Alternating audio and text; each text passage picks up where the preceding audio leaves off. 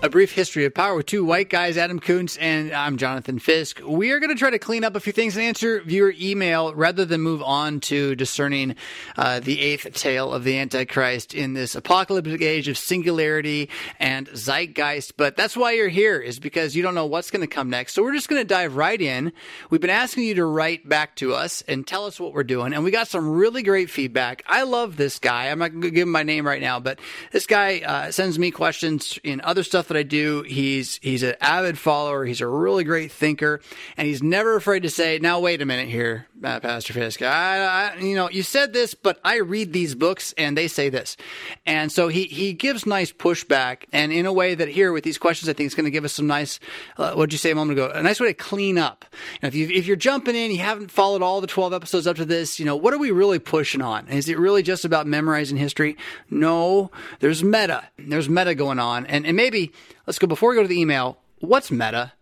Adam, what is meta? Meta is anything that sort of steps outside or is a level above or beyond kind of the level on which you're used to operating. So like in a play or a TV show, when the character talks directly to the audience, that's meta, so to speak, in that he's breaking the illusion of continuity and that the world works the way you've thought about it.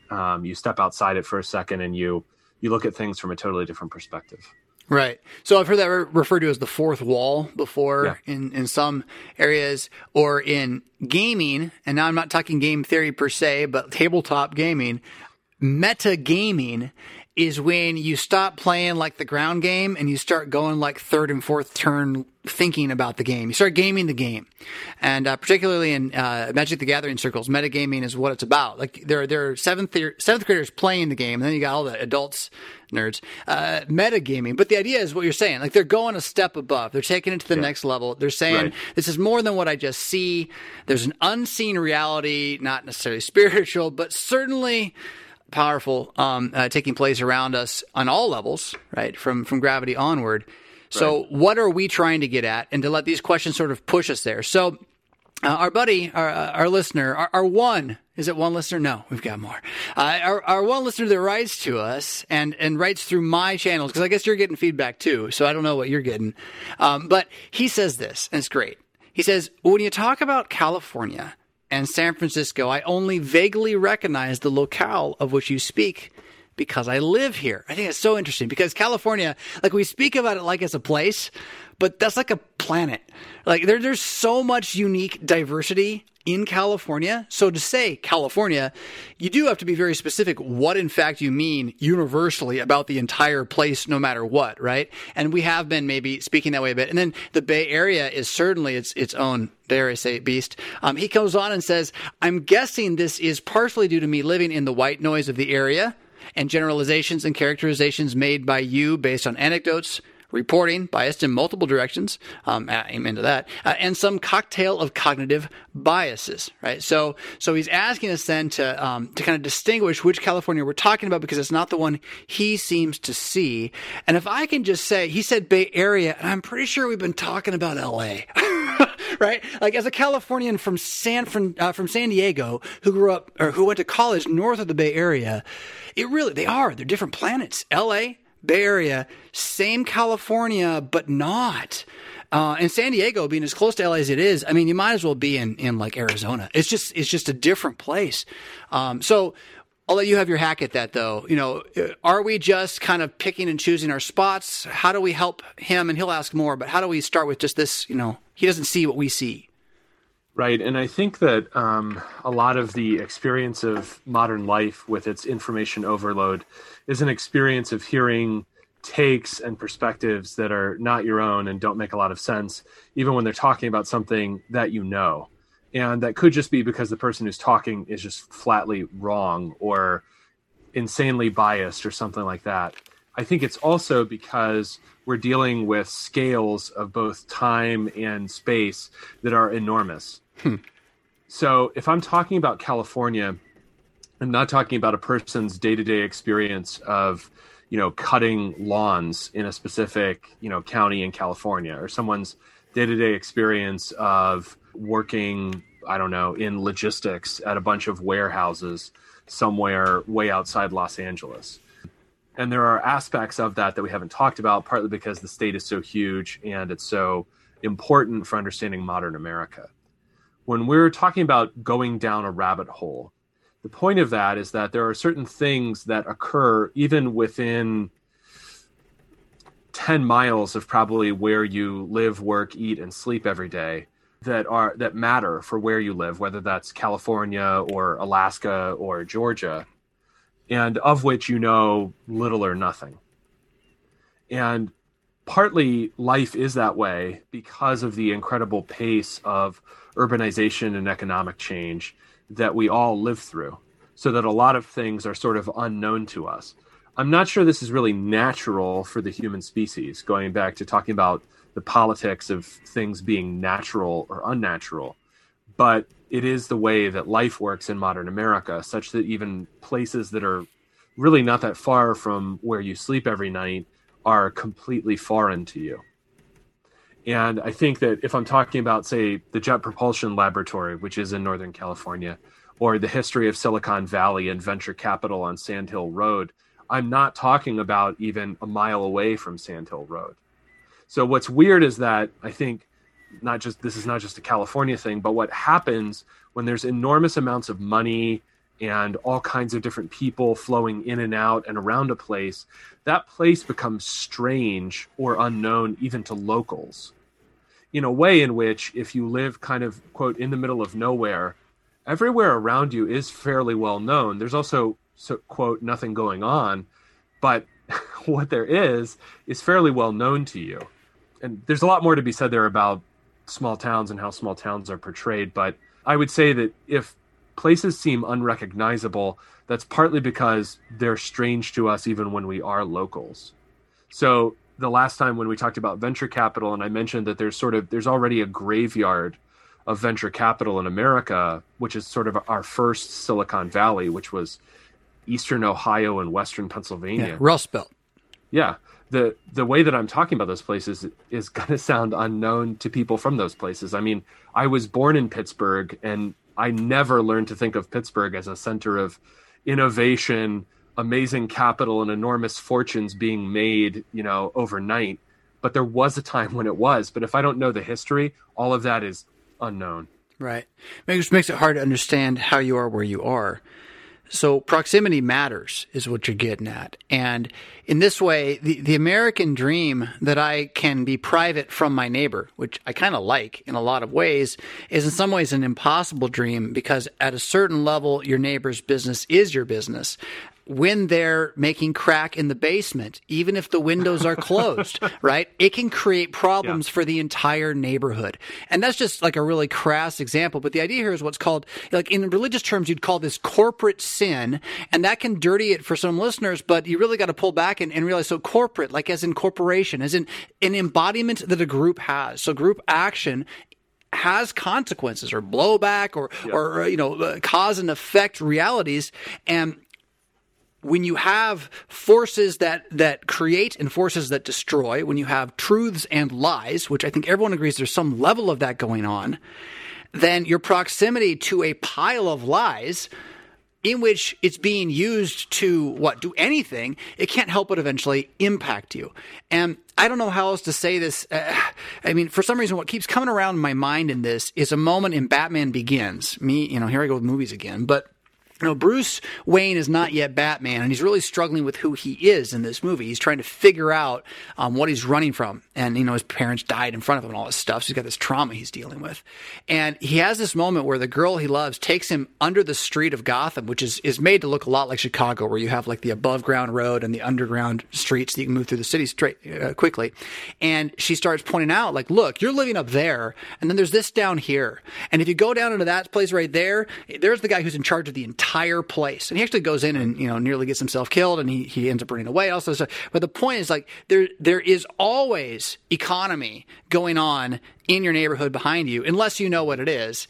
And the more that it becomes evil, the more you can't help it eventually just spilling out on you. Now, if we want to define evil differently, you and I are just going to define evil as like civilization versus barbarianism, right? Read, write, don't kill versus smash, eat, and I almost said the F word, but it would be something more like rape, right? That's the idea. proximity matters. That's our point. But then, so let's go deeper then here, because his next question is even better and takes it from like that surface answer we just gave, which really I don't think would apply to him actually. But we'll see. He takes it a little deeper. So he goes on and he says this with a second question, or a second statement at least. When you talk about the ruling elites / the oligarchy, I know I'm not in there, but I certainly seem to dip in and out of the way you speak about the 1% elites. So I think it is important to figure out, golly, there's probably more than one layer of 1%, right? But he goes on, in this case, there is a mix and conflict between how I see the world based on how I've grown up and how I understand how elites live. And he's going to say more, but I think that's a good place for us to still kind of keep talking about the 1%, the oligarchy. What do you find if you're in that 1%? I mean, in one way, Adam, I think we got to say, if you live in the northern hemisphere of this corner of the Western Hemisphere, you're in a 1% elite of a certain type, no matter what, right? Worldwide, for the moment at least. But then there's what he's really talking about. What we're really talking about is a different thing than that. It's not just about the privilege of being an American or having prosperity here. It's about a level of financial freedom in which you have slaves, effectively, right? On a certain level. I think, 1% is a term that first became popular in a social movement no one remembers because it became awkwardly successful and was then co-opted. And that is Occupy Wall Street. Right. I remember it. Which dates to kind of pre-racialization of everything. So let me do a little bit of history this episode, even though we're doing cleanup. And that is that people don't remember what Obama was promising in 2008. So Obama was at least vaguely anti-war. That was popular in lots of places. That was popular where I'm from, which is a place that people come from to fight those wars. Obama also was about moving forward. It was not about blame or rage. And whiteness had not yet been anathematized except in certain parts of the academy. So at that point, he's elected on a platform of hope and change. That was the idea. Si se puede. He was saying to get the Hispanic vote, and he did much better with Hispanics than Hillary did, or than I think Biden's going to do. So that was all good. Then we had an economic crash fairly early on, late in that election year, and then early on in his first term. The turnaround. And if I'm not mistaken, hold on real fast. So if I'm not mistaken, because I did live through this, and I do remember it very vividly, Bush's administration handled the initial fallout of the crash. The people he listened to, mainly Federal Reserve connections, were the ones that Obama would continue to listen to. And everything with Enron and so forth. And there's a great documentary called Inside Job that'll show you this. That you see both guys working with the same guys working with both presidents through this thing, and they're all guys who effectively fleeced the American public and stole lots of money from us. And whether or not Bush knew the same way Obama knew, you decide which guy you hate more. But I'll just leave it at that. This whole thing went dirty early, and it wasn't necessarily Obama wanted to walk into that. I'm not going to claim that, but he didn't exactly stay clean once he realized what kind of power he. Well, yeah, there was effectively no policy change, and there was continuity between the Bush and Obama administrations, which we've now seen. There's lots of continuity between them actually, but there was continuity in military policy. So Bob Gates was still Secretary of Defense, and there was continuity in economic policy. And the term bailout became common at that time. So Lehman Brothers went under, but most things did not, and Wall Street did well out of that. Too big to fail is another important phrase out of that. Too big to fail. And so on the right, and we can keep going on, I hate the terms left and right, but on the quote right, you had the Tea Party, which was originally pretty organic. Its co-option came later. And again, for living through this and just watching it, the Tea Party looked like Trump rallies. It was just Trump rallies. It looked like Trump rallies, and it was anti-immigration, which no one remembers now. That is true, correct. Because then it became about budgets. But it was about anti-illegal immigration. It was about loss of jobs. I don't believe it was straight anti-immigration. We weren't shutting. I don't know, but I don't think it was straight. But also lost in that though is I'm sure you've seen this. the ramp up in numbers of immigration percentage wise in the maybe 20 years prior to that. Buchanan's got a book on this I read way back then. And what happens is you do have a shift from a certain absorbable level of enculturation, like a 1% to 2% growth of new populace every year. And this isn't just about English. It's about, I know the Constitution. I can vote. I care, right?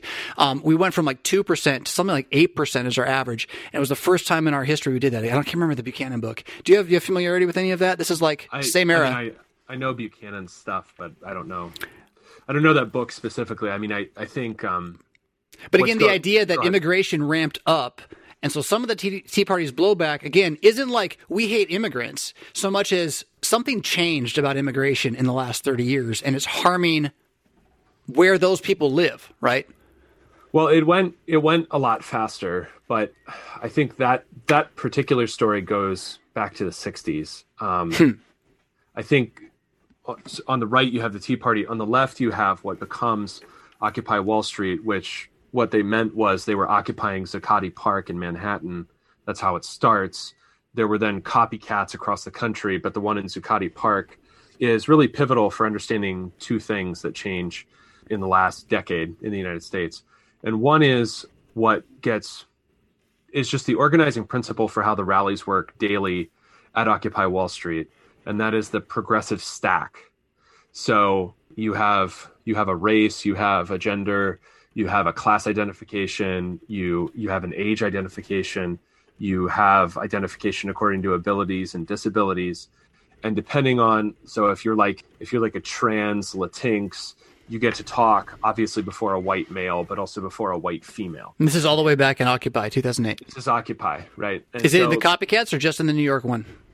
I know it's the New York one. I don't know about all the copycats. Okay. I mean, I think they did it in Philly. I think they occupied Dilworth Park right outside City Hall in Philly. Right on. But how old were you when all this is going on, by the way? I was out of college. Okay, so you are old enough to have adult memories of it. I'm just wondering, because as you're talking about it, I'm like, why is he even? This isn't history. And then I'm like, wait a minute. I just got older than I thought. So please continue. So that's one thing is the progressive stack, and that's going to snowball into the way that the left works today openly, obviously. Yeah. The other thing that comes out of that is the term, the 1%. And I want to say right now that I think the term 1% was always a misdirection, because the left always behaves the same way in its pursuit of power. And this is how it behaves. And this goes at least back as far as the Russian Revolution. They will demonize everyone above a certain income level. And that is honestly regardless of where you have ethnic diversity, like in Russia or the United States. They'll do that. That doesn't mean that everybody in that, let's say, tax bracket in American terms will actually suffer at all. And it is certainly the case that in like the case of the Russian Revolution, as well as in the case of a lot of these agitation groups, including Antifa today, that people at the very top of the 1% in terms of income are actually funding those movements of political and social change. Why would they do that is the question most people will ask, and I'll just give a short answer, because they're making money doing it. It helps them. That's why. But you can give the longer. Well, it also solidifies their power. So let me explain what happens in Russia, and then I think you can kind of see where they're going with this in the United States. What happens in Russia is that's going to lead to the liquidation of everyone who has enough money and enough just sort of intrinsic power by virtue of what they own and what they want to hold on to challenge the people at the very top, right? So in Russia, that results in what's called the liquidation of the kulaks, Kulak, who are landowning peasants. That is, people that have something to hang on to. Mm-hmm. Once you make it the case that there are people at the very top who have unassailable power and money, and then the vast majority of the population is kind of landless and rootless and poverty-stricken, then the people at the very top really have a hold on power. Whereas if you have anything in between that, right? So we talked in terms of California about a middle class. Or in the case of the modern United States, if you have people who are, quote, 1% as to their income, but that's because they own a business that employs 200 people, that person is not at all somebody who's going to be bailed out by the Federal Reserve, right? His still small business, is actually endangered by the incredible power of the banks over him. So he's not actually benefiting when the Federal Reserve bails out Wall Street, but he's in the, quote, 1%. So I think that was always a term that was used as a form of misdirection, because that guy that employs 200 people is probably the mainstay of his small town, maybe in inland California, maybe in Nebraska, maybe in Massachusetts. And in tax terms, he's in the 1%, but he will be liquidated because his power, which could be exercised really only locally, needs to be taken out from under him in order for, that small town to be very susceptible to things like real estate speculation, right, all kinds of things that really are going to benefit people far away. I think most people are going to have trouble believing anybody could have I got three things. One, the wherewithal. Two, the intelligence. And then three, the closed lips to pull off this kind of plan over this kind of long. It just sounds a little... Well, the FBI sounds like they're right. The conspiracy theorists are wearing tinfoil hats and go on and go on, right? Right. Well, I don't think it... I mean, you don't even need to look in the future and say, okay, is this going to happen to what remains of the middle class, or even in tax terms, the upper middle class in the United States?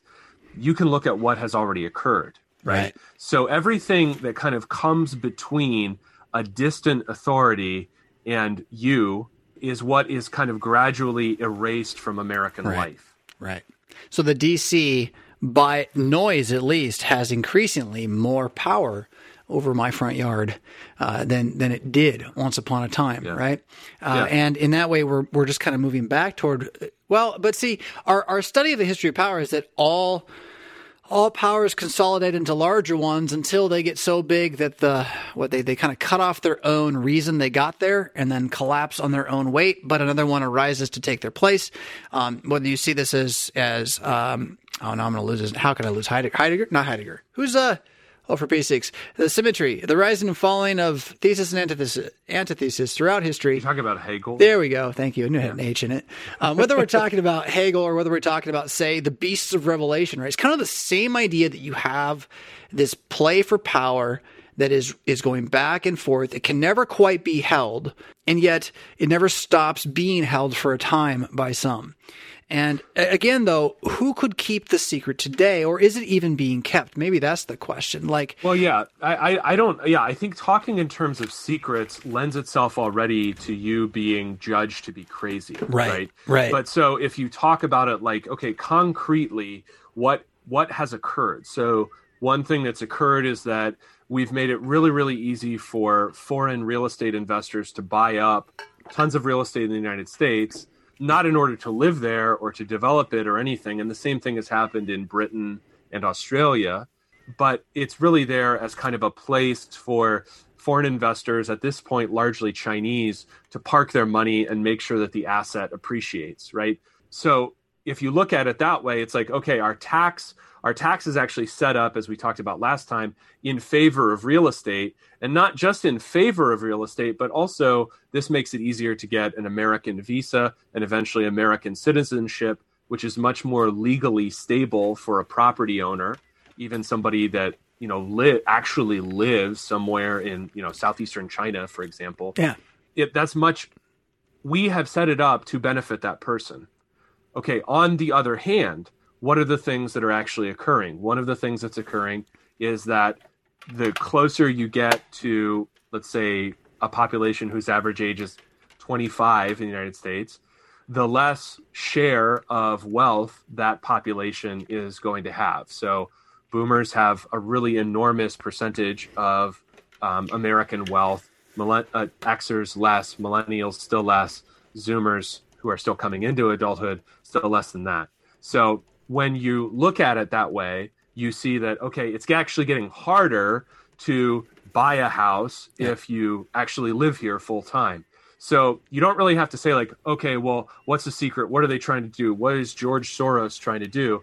And, social media controls you by kind of feeding you specific. So Soros, it used to be used on Fox News. Still, it runs around as a name on Twitter. for people to blame for things. And boogeyman.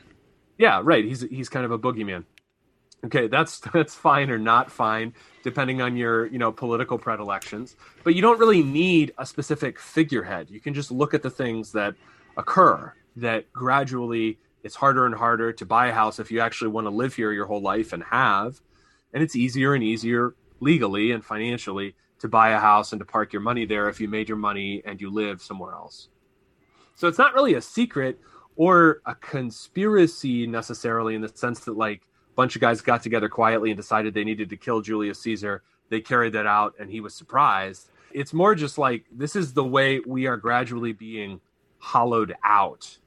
And I'm not saying that every single person of whatever income level actually feels that way or is planning it, right? Like it's not like everyone up there thinks this is what's happening. It's just kind of happening as everyone suits their own need, right? And hungers for their own, because they're all trying to clamor for what Nassim Taleb, who I quote too often, would call asymmetry, that is a risk-free environment.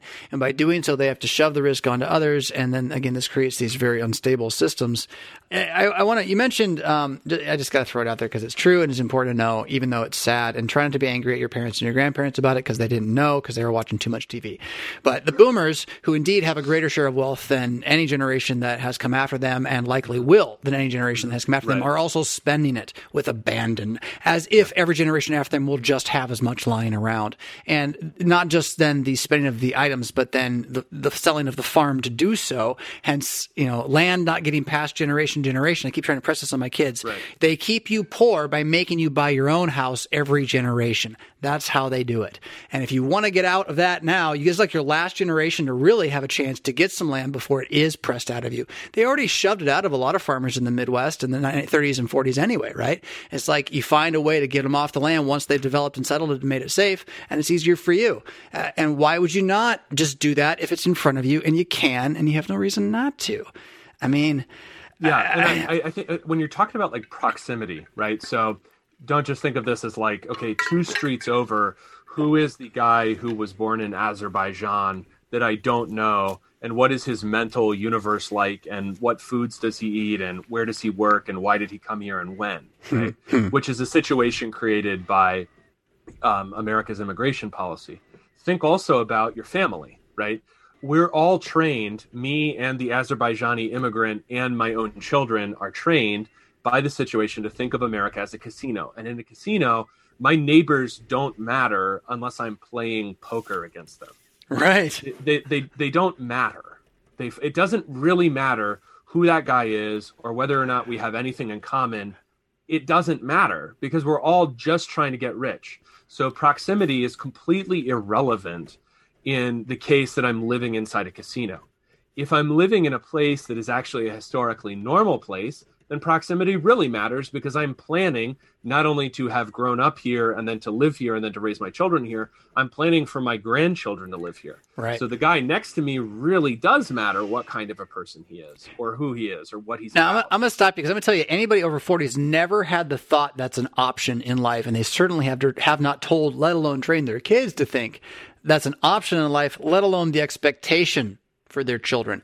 I'm beginning to have those conversations with my kids, and thank God they're open to the idea. They realize, at least at this point verbally to me, that the crazy white noise world out there might not be worth taking on your own if you can like hunker down and work together and well, eat and enjoy each other too at the same time, right? Like, and not be around people you don't like all the time.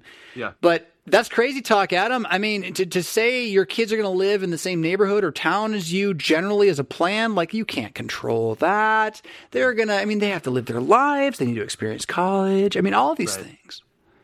So people have been asking me like, well, what do I do based on all this stuff that you guys are talking about?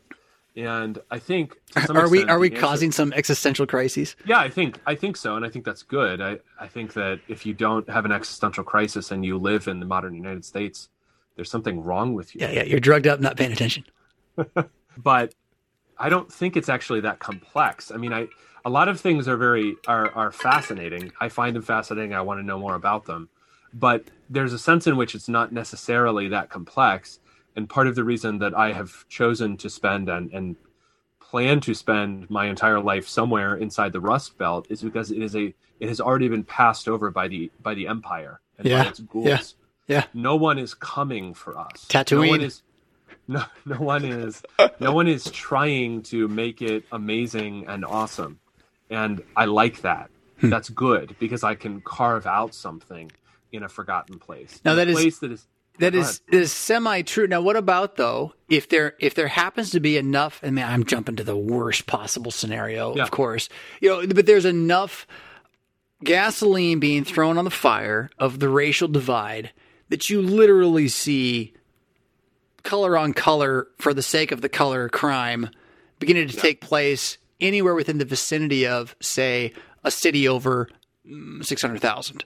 Right, all those cities, all in the country, we see at least small bands of black lives and white lives and brown lives guarding themselves against each other. Right, in that world, is the Rust Belt still a dream for you? Well, no. That's what I want to know. I say yes. That's what I want to know. I think it is. I think it still is actually. We have more potential to have good race relations, even if it's carefully eked out amongst violence, right? Not violence, but violent intent or fear in the Rust Belt than we do in any other city, honestly. Even Rust Belt big cities are going to be more, because they've been passed over for so long. There's like, I just want to go back to life, right? What are they trying to get? As opposed to, you can't really sack Madison Fifth Avenue, whatever it is. Madison Avenue. Yeah. You can't really sack that in Waco, Texas. I don't know. I think that when you're talking about forgotten places, of which the Rust Belt is really only one, you're talking about somewhere that what people have in common with neighbors is really kind of all they have. Which I think is a better start for human community than a place where what they have in common is some enormous corporation that is still a lifeline for them, or some real estate situation or real estate market on which everyone was sort of banking, which is maybe the story of large parts of Florida. So I think that I never thought about the housing market as Russian roulette, but it's so right. Dear heavens, it's Russian roulette. It also always has been, and real estate speculation in American history is kind of drives a lot of the engine. But I think that when you're talking about living in a forgotten place, the reason to do that is because you're basically just waiting for local relationships, whether they're between races or with the person who lives next door to you or something, to take priority over whatever is being fed from wherever people are being propagandized, because those local relationships will end up being more real. And I think we've seen that with things like churches and COVID enforcement and COVID rules, even within states, even Rust Belt states. Those local relationships have become more important than they were, and maybe more important than the more distant relationships between that place and the State House, or that place in Washington. Right. Which is why, I've gone out of my way now, and maybe this is wrong, but I've gone out of my way to be more attentive to every relationship I have as I'm out and about my neighborhood, to intentionally make eye contact, to act more like I'm in a small town than a city, make eye contact and nod, even if they're like about to look away, because everyone just normally looks away really fast. They're all nervous, but just nod at them, smile at them. Hey, what's up? And just do it, because I want my local community to feel that everyone here belongs here, regardless of who we are, so that when the meta from outside starts saying, you guys should hate each other, we're like, well, no one here does. So, we don't like each other, maybe, but we don't have to hate each other, right? So neighbors matter. And, if you're buying your food from someone who is supposed to be in the wrong team, at a certain point, don't you both need each other more than the teams? And the crazy thing, Adam, is that in history, that's not always true. People give up their neighbors and even their parents under certain types of pressures and whatnot under various regimes. So I don't know. Putting back in the existential crisis, what do you do? Let me push us back to the rest of this question here too, so we don't miss the end of it. Yep. He says, all that to say, can you talk about how to straddle the line between the worlds which I seem to be caught, whether or not I admit to being in either world? I'm sure there must be historical examples of people who walk this tightrope. So he is asking, like if I find myself in a actual power world, right? what does that mean a little bit? At least that is my perception based on all the fish out of water movies I've seen in my life. And I'm going to say also, I think in the American context, you have more access to this world than you realize because you can talk to your congressman. And if you make yourself a burr in your congressman's ear, you do have access to DC. You have to do it. It's still working hard. They might not make it easy right away, but there's something here to see that we're all not as far away from this game as we have to be, or as we are, as they put us. There are still avenues open to you, although I would say that by and large, as we've said, proximity matters more. So your congressman that goes to your state Congress matters more than your congressman that goes to your national Congress. Right. Yeah. And so both those things matter. And you want to talk about being able to have influence. Well, I'm pretty sure your local congressman for your state's going to listen to you. He will. Call him. And I mean, they almost don't have handlers.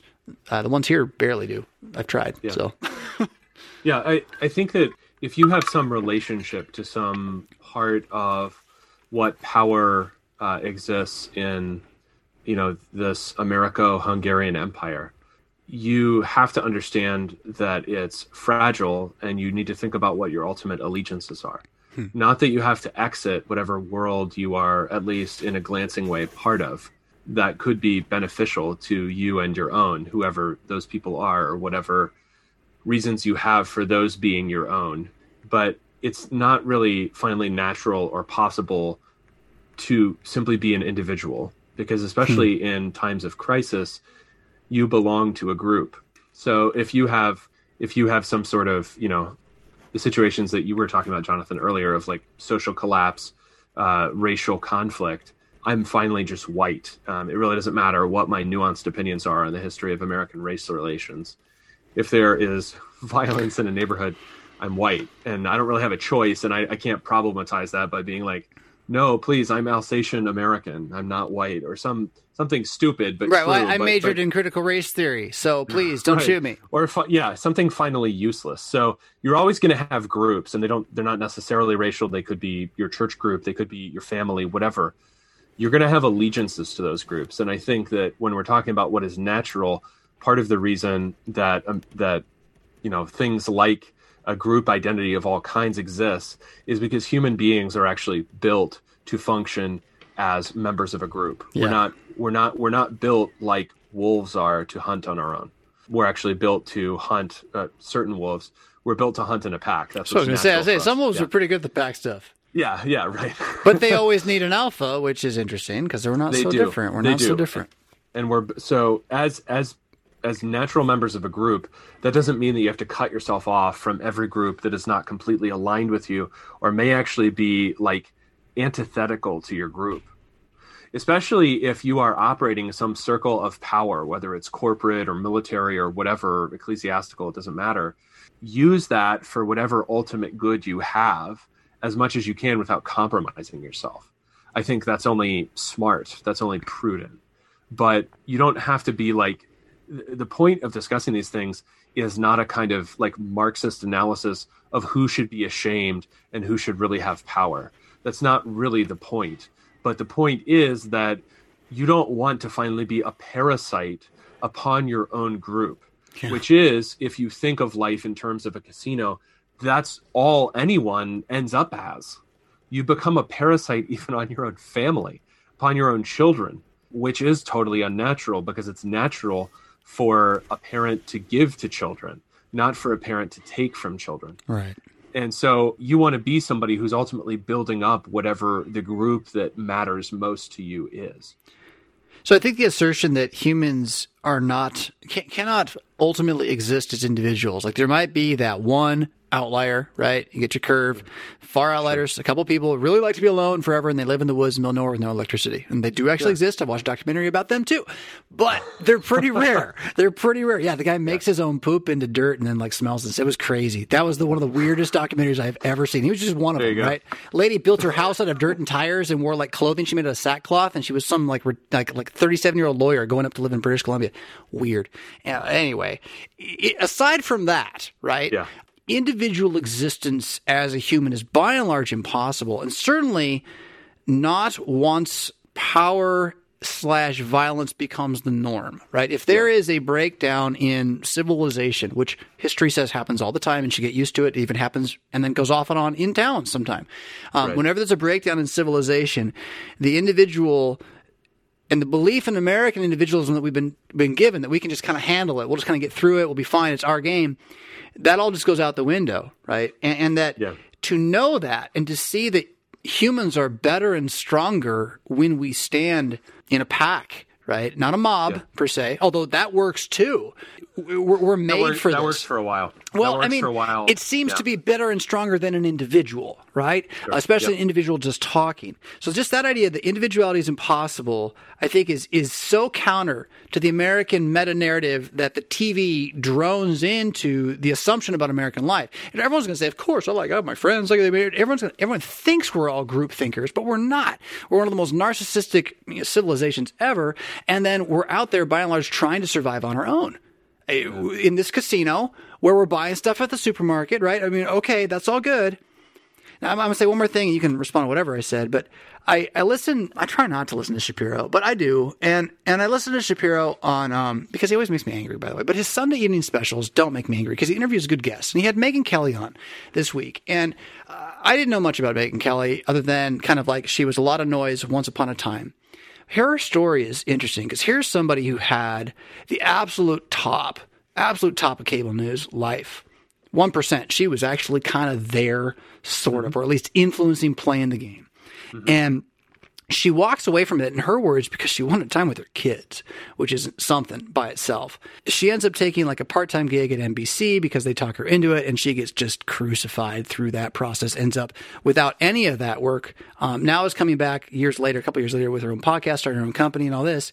Very interesting woman. I don't agree with everything she said on a number of issues, but to hear her talk about, she had to ask, this is to your point about conviction, like she went away from all of it in the middle of it, visited a friend out somewhere. I think she even said it was a Rust Belt. It was like a Rust Belt-like place. Visits a friend, goes out to a pub, is drinking, she said 50-cent beers with her friend. Her friend's got no money, lives paycheck to paycheck. And she realized her friend was so much happier than she was. Her friend was so much more glad to be living than she was. Right. And so when she got released from NBC, she was actually glad. And she didn't come back at all. And, she fell off the map a little bit because it was like, maybe I don't want that, right? So that's where the conviction point is. You're saying use it when you have it. And if you got it and you can, and this goes for any level of power, any authority you've been given, use it when you have it for the good you have it for, but don't think for a moment you can't let go of it, because that's when it becomes something you're going to use for evil, right? You have to be able to release it. The story of Megyn Kelly sort of resembles Ben Shapiro's trajectory, although he didn't fall off the media wagon the way she did. He pivoted faster and sooner, right? Yeah, they both went hard against Trump, and then Ben kind of stopped that openly. Megyn Kelly didn't, and she kind of had more to lose because finally she just was getting a W-2. She didn't own the show. Right. And her dad is nobody, whereas Shapiro is where he is. Right. So what the lesson there is that basically Shapiro is interviewing her to rehabilitate her, but also because he's in a position of somebody who isn't on his own and never was and never will be. Right, because he can build on what came before. And so I think when you think about that way, he has reacted, and I'm really not a fan at all. He's been very sardonic about Christianity. Yeah. However, what he has been successful in doing is keeping himself alive. And metaphorically, I suppose. Why are you not a fan? I'll give you my reason too, but I want to know, what is your primary reason for not being a fan of Shapiro? Because his entire style is designed to provide the sense that you're getting something real and hard-hitting and true without real hard-hitting true things needing to be discussed. Right. So every day it's a big crazy fear bait. Right. Yeah. Even though maybe there's one all year that we really are dealing with, or three, but like every day is the same level. There's no ebb and flow. And he also, the thing, when I'm looking at like a media personality or something, I always want to examine like, what are they actually doing? So he actually lives in Los Angeles. He's going to move to Nashville like every other hipster. And he's doing that. Basically, this is not so much, if I can kind of say it this way, This is not so much about Trump or Trump-specific policies as for the massive disdain for people who like those things that I have seen within the ruling class right along the way, from Trump coming down the escalator right down to today. Right. And that is that because our empire is so fractured, I'm not even talking about the 1%, I'm talking about basically the people who get to be on TV. They neither know nor understand what happens in the rest of America. And so they neither know nor understand why Trump would be as massively popular as he's been. Is that why Shapiro continues to trust the polls so much? Well, yeah, the whole thing with polls is that what you find if you dig down is that they're basically always oversampling Democrats, which is why you're getting the results that you're getting, which are if you compare polls from 2020 to 2016, pretty similar. They're similar, but Biden is still doing worse, even in those polls where Democrats are being oversampled by 10 to 20% in some cases. Wow. So that's what's going on. We don't have. I mean, the media is a lying press. That's just the way it goes. Now Shapiro says he's moving from California not because he's a yuppie, but because California, he's sick of living there. He's going to put his money where his mouth is. He can't stand the policies, and so. Yeah. I mean, I got to give him like at least half of that's true. I'm going to trust that like he's going to run his company with a better deal where he's moving. He's moving his company. I would do that. I'd leave California right now, regardless of, if Trump fans needed me there or not. So I don't know. You got me, but I agree with you. I can see it. And yet the bigger issue, I think, is to see that he does talk like and play like the elite still. And so he doesn't get the Trump movement for what it really is. And when I hear him critique it, I think you're only like 1/8 of what we see or what people are seeing of this guy. And for whatever reason, again, I guess in that sense, he's a good example of how the left views Trump, and that there's just only this one way of viewing him, which is in this classic FDR, an FDR image. He's got to be the next FDR. And Obama, for everything he did that was a lot like Trump, he just carried that FDR image. And and Shapiro's point is if Trump would pretend to be FDR, everyone would like him, everything would be fine. We'd have this amazing Republican victory. I'm not sure I buy that either. I don't think that's true at all. I really don't. No. And I think the gauge of what he doesn't understand about Americans is that, Mel Gibson's going to make some follow-up to The Passion of the Christ. I don't know what it's going to be about. Acts, I don't know. But Shapiro retweets this. I think he's deleted the tweet since then, but he retweets that story and then says, Passion 2, he won't be crossed again. So this guy is moving to Tennessee, and I thought it was pretty funny. Sorry, that's really awful, but golly. Yeah, I mean, I don't because even if I were not a Christian, you want to be in favor of, conserving America. Theoretically, you're on the quote right. Right. But you want to mock the historic religion of the American population, really of any race. That's what Americans are. Well, that is what Americans are. That is what Americans are, though. You're right, though. What makes America great is cynicism and comedy. Yeah. I mean, really. I'm not going to move to Israel and make fun of Judaism. Right. I'm not going to move to Indonesia and make fun of Islam. That's not my right. And so, but he's going to move to Tennessee, headquarters of the Southern Baptist Convention, and make fun of Christianity. So I think what you see there is that the point here is really neither left nor right. It's not really about tax brackets or tax policy. It's really more about, am I in favor of normal people who go to work every day, whether they live in California or Tennessee? Do I understand them? Do I seek to understand them? He's not even trying. That's my issue.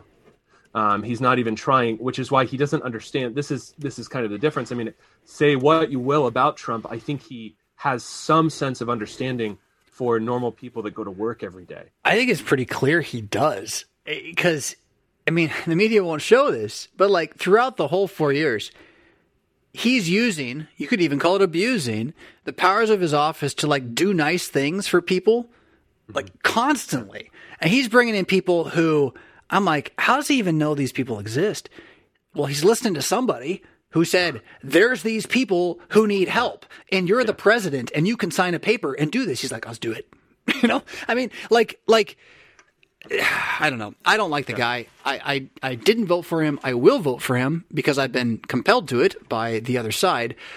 And at the same time, he continues to shame me because the reason I don't like him is just because I don't like him. And he continues to be a more Republican president than, well, I can't. Reagan, maybe it'd be interesting to compare them and the Republican historical process and like what it means to stand as a constitutionalist side by side and let their warts show all the way across, right? I mean, they would be a good fight, but he's been that kind of president.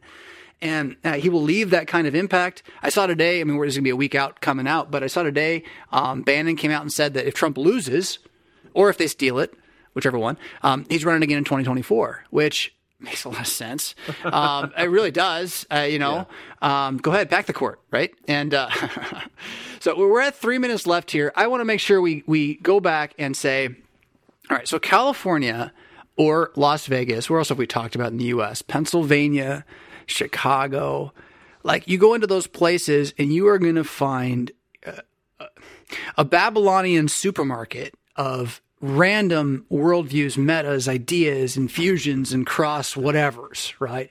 And so what we're talking about is histories that we think we can see decades to century-long patterns based upon certain significant events that haven't had other significant events push the barometer back the other direction yet. And so we're forecasting based upon, again, just these trajectories. And it doesn't mean everywhere you see that all the time. In fact, if I recall, some of these most powerful images I remember, I think this was from my visit of Auschwitz, are the pictures of the German ladies, this video of German ladies who lived like 2 miles away, being walked in by troops to show them what was done, the bodies, and then after being walked out. And you see these women walking in, laughing, and walking out in tears. Again, we haven't done Holocaust yet here. It's a fascinating topic on its own. But the fact being that, 2 miles away, you didn't even know, right, what was going on underground. So why would we assume any different? The meta narrative of, well, America's great, nothing bad ever happens here. Well, the whole left says that's not true. Vote for the people who've been running it the whole time. They'll make it better somehow. And then the right has got a megamaniacal guy who loves business and his own ego. And so he's just standing in the way of the lizard people just cause, right? What a time to be alive, Adam. What a time to be alive. You bring this home? Give us a closing word. Yeah, I think when you're thinking about history, the reason that you want to know what has happened is not because it's what you're seeing every day. It's so that you can begin to supply your own way of thinking about things other than whatever smorgasbord of movies and, scrolling on your phone that you've recently done. You can begin to provide yourself with something coherent that makes sense, not just of America broadly or an entire state or the Bay Area or something, but your own neighborhood, so that in learning how those things are and how they came to be and what could happen to them, you can begin to construct something that will actually be good for you and yours long term and can hopefully withstand some of the storms that are already happening and that we see coming. A brief history of power with two white guys, Jonathan Fisk, Adam Coons. Adam, what are we going to do next time?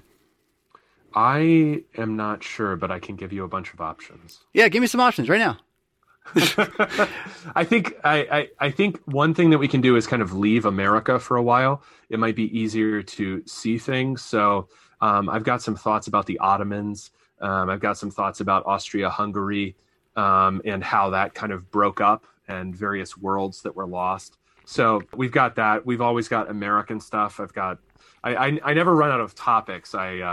The onday thing that I struggle to come up with is how to bring it all together. Yeah, it does sound about as far removed from reality as possible to say, let's start with where the heck the Ottoman Empire came from. Give me that in like 3 minutes to start, and then we'll go where you want to go with the Ottomans. But we have to tell people, this is nobody knows, man. Austro-Hungarian, and you actually referred to the, American Ottoman, you made Americo-Hungarian. Yeah, so you made a reference to it that I picked up on, but I actually don't know really why you would say that. You clearly have developed the theory that the Ottoman Empire is a real picture for the history of the entire West and where we're going, right? And so there's a style share or a rhyme in place. So let's do that. We got that for next time for sure. And then that probably won't get us to Napoleon. Someday we'll get to Napoleon. And if you ever want to just throw one at the wall, we're hanging on to assassins. just crazy assassin stories. We got to do that sometime. So, hey, if you want to talk back to us, you can find Adam by going to ctsfw.edu and searching for his name and finding his email. He actually puts his email out there so you can get it right to him and annoy him and send him stuff and ask him to do things for you. I'm tougher. You got to go refus.com/contact and go through My Peoples, but that'll get your question on the show a lot faster, so you can do it that way as well if you want to have us do another entire episode geared toward your amazingly deep insights that challenge us and yet don't throw us off because, well, we're two white guys and we're not fragile at the moment.